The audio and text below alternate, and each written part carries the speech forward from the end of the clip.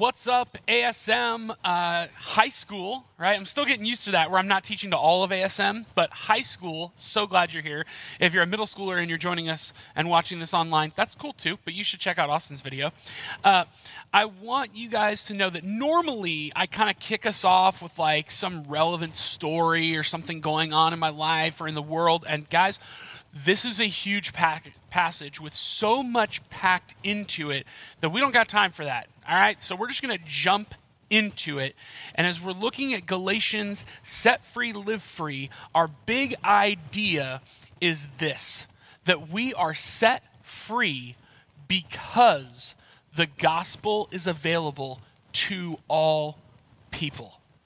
That is why we're set free. We are set free because it has been made available to you and to me. It's been made available to all people, not just those who first heard it and those who are within their racial and national and traditional demographic, but it's available to all of us.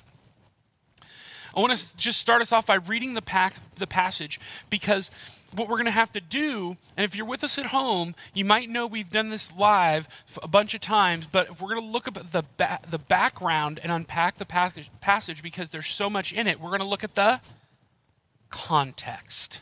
All right? And so if you have a copy of God's Word, I want you to open it with me. Even though it'll be on the slides, I want you to open it with me. Grab a copy, a physical copy of God's Word. If you need to press pause, do that, run, grab it, come back. All right, glad you're back with us. Here it is, Galatians chapter 2, verses 1 through 10. Paul says, "Then after 14 years, I went up again to Jerusalem. This time with Barnabas, I took Titus along also," and we'll talk about who those people are in a moment. "I went in